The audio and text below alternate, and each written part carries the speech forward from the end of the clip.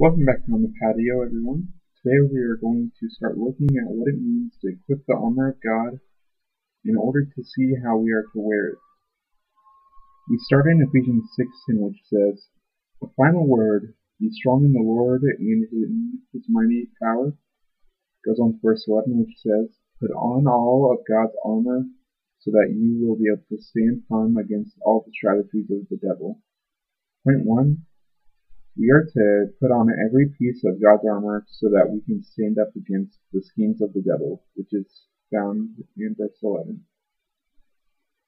The second and final point, our battle as followers of Christ is in the spiritual realm, not in the physical realm, which is found in Ephesians 6, verse 12, which says, "For we are not fighting against flesh and blood enemies, but against evil rulers and authorities of the unseen world and against evil spirits in the heavenly places."